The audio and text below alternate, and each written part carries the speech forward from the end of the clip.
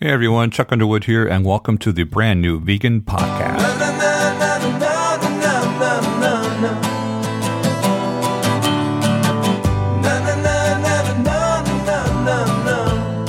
Hey everybody, what's up? This is Chuck, and welcome to brand new Vegan Podcast episode number 7. I thought today I would take a little bit of time and not talk about anything specific, protein or fat. I've got 2 episodes of fat I've been trying to put together, and it's just, it's kind of hard. I'm not an expert on proteins or fats. I'm not a nutritionist. I'm not a registered dietitian. I'm not a doctor, just so you all know that. Who I am is just a regular guy who's trying to do the best he can to get healthy.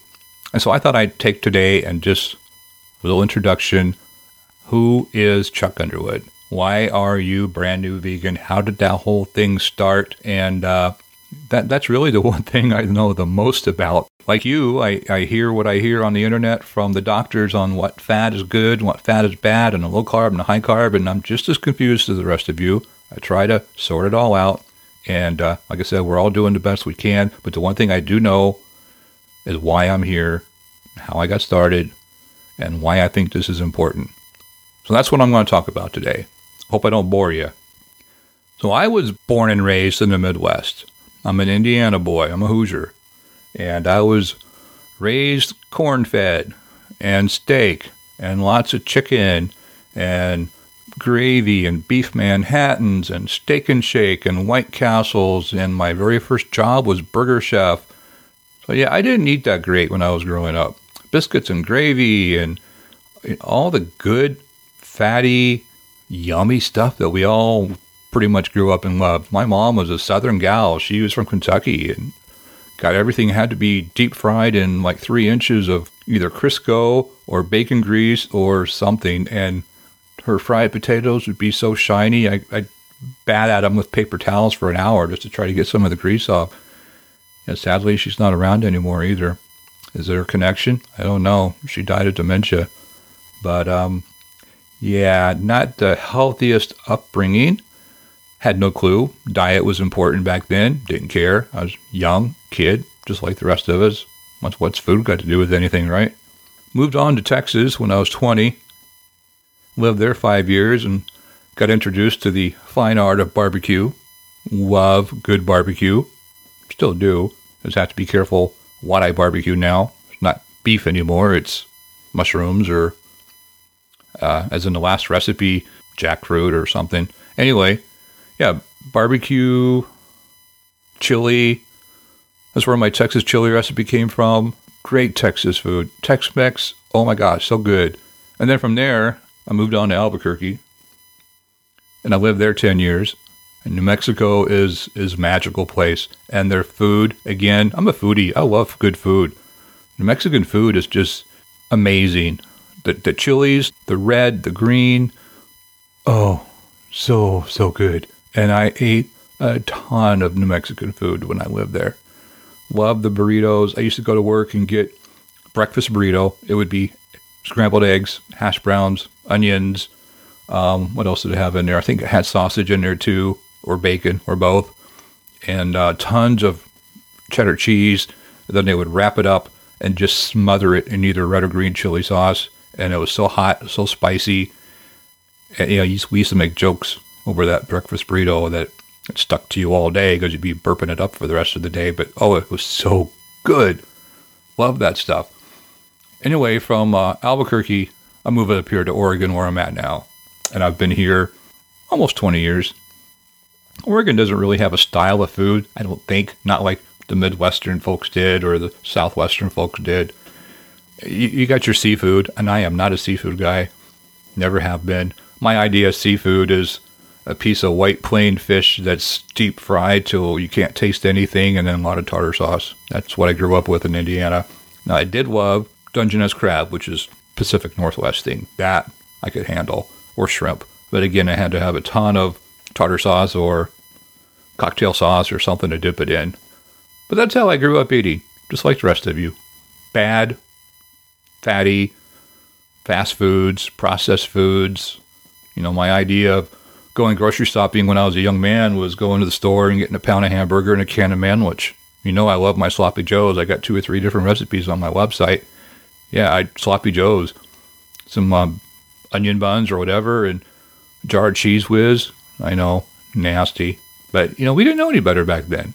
So why am I here? Why am I brand new vegan now? Well, you can imagine the years caught up with me. When I turned 40, and I'm 55 by the way, when I turned 40, things started to change on my body, let's just say. The belly started becoming a lot more prominent, the eyesight, the hearing, the old age stuff. And if you're not 40 or 50, like I know many of us are, if you're not, it's coming. Good luck with that.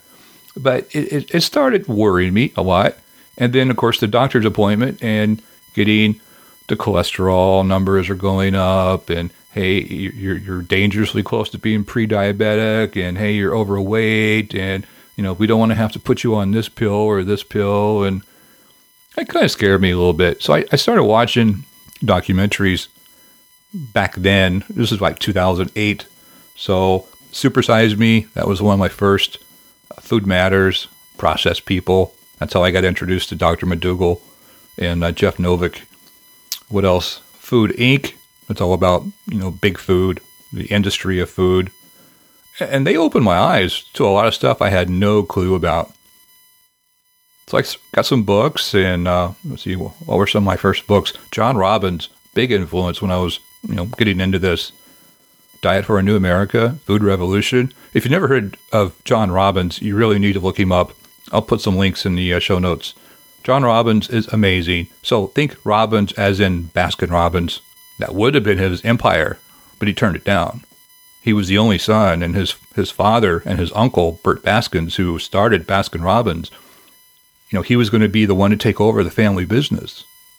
But his uncle Bert died of a heart attack, like really young. All that ice cream. There's some really good interviews with John on YouTube. You should watch them.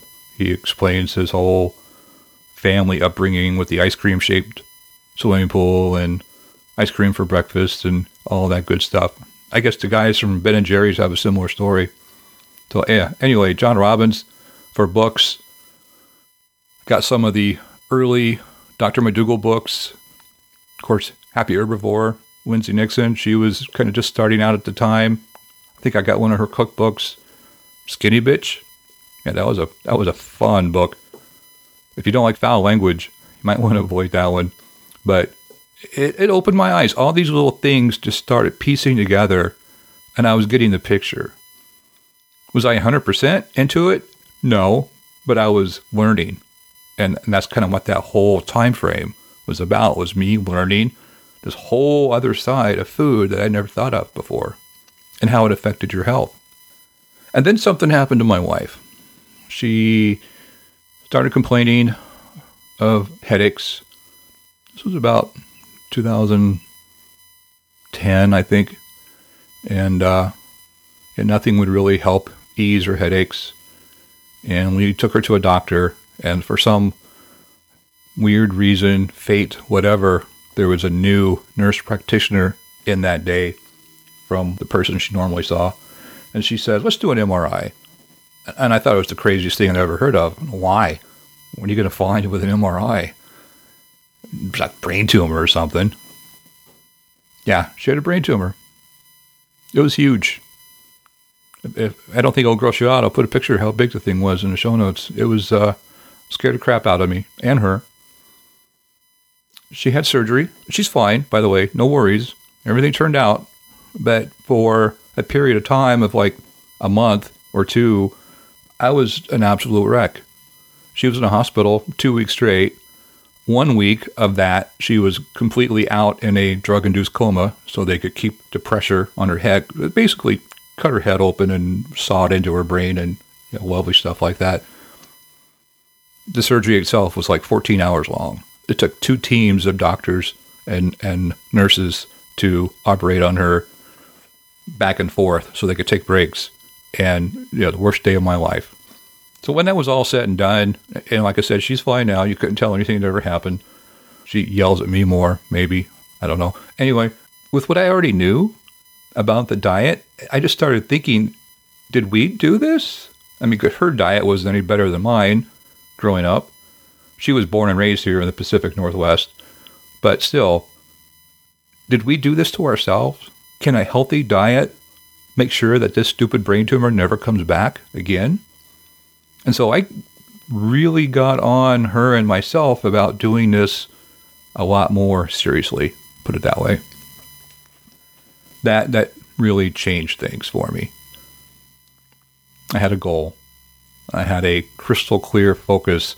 I do not want my wife to ever have to go through that again. I don't want to go through that again.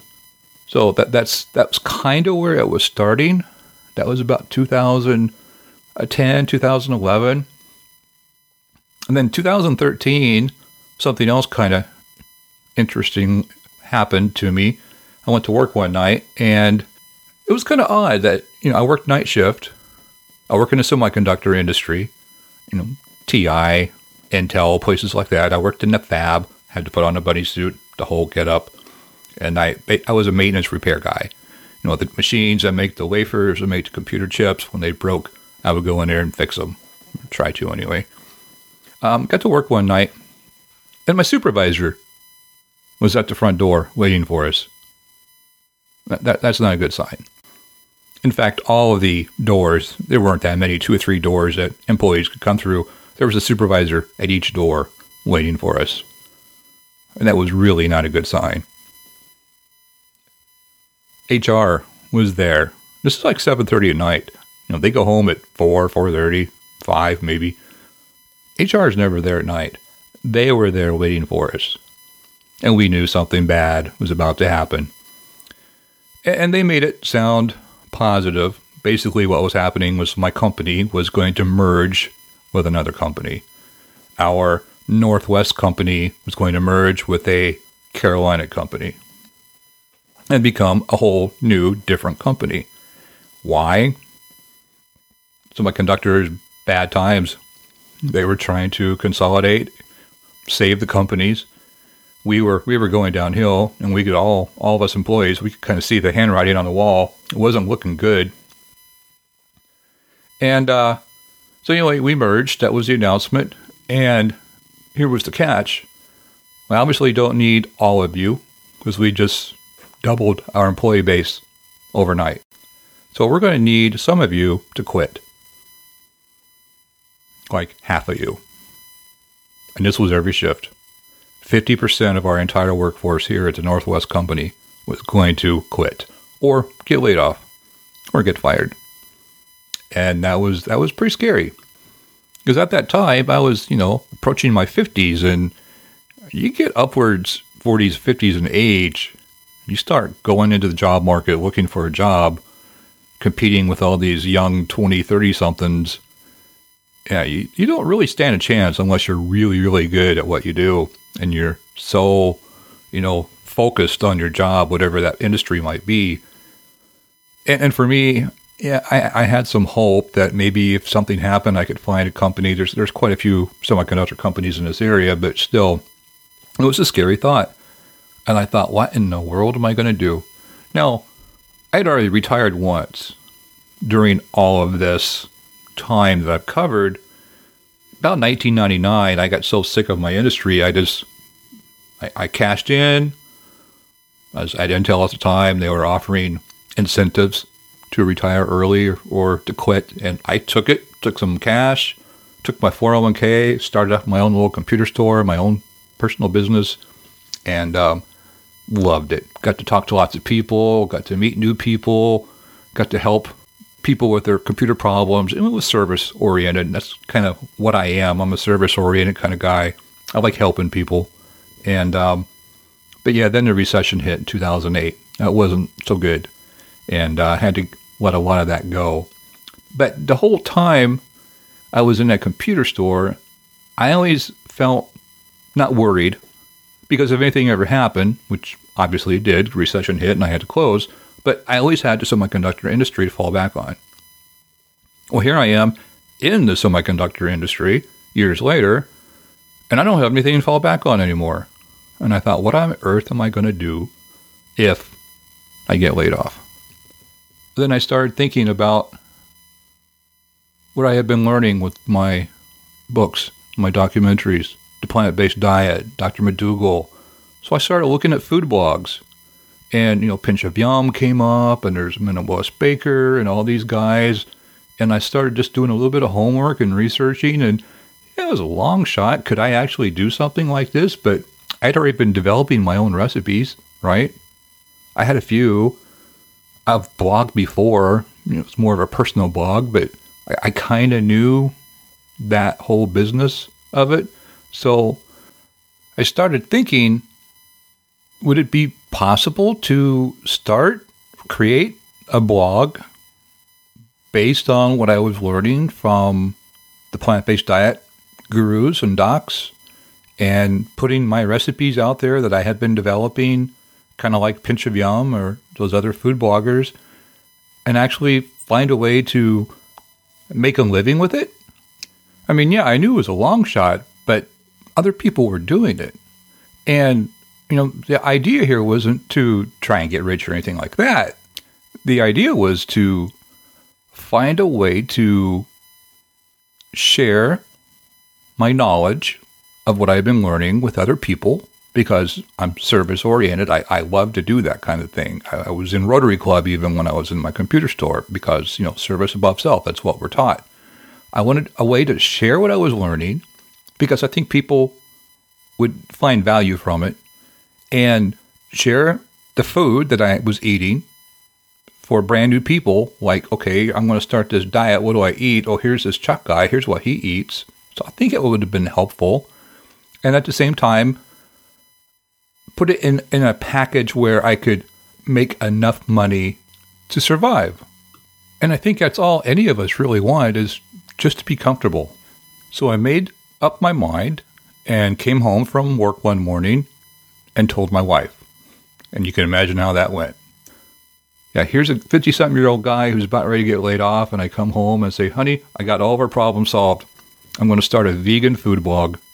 Yeah, you can insert the "are you crazy" look right here, and then some awkward silence, crickets, stuff like that. She laughed. My friends laughed. They're, are you nuts? What is wrong with you? You don't know anything about vegan. What vegan? Why? Why do you want to be vegan for? That's ridiculous. And you don't know anything about blogging. You're too old to blog. You're too old to be on YouTube. I heard all of it. Family, friends, it didn't matter. Nobody believed in me. But I believed in the diet enough from what I had read and the results I had seen in myself so far.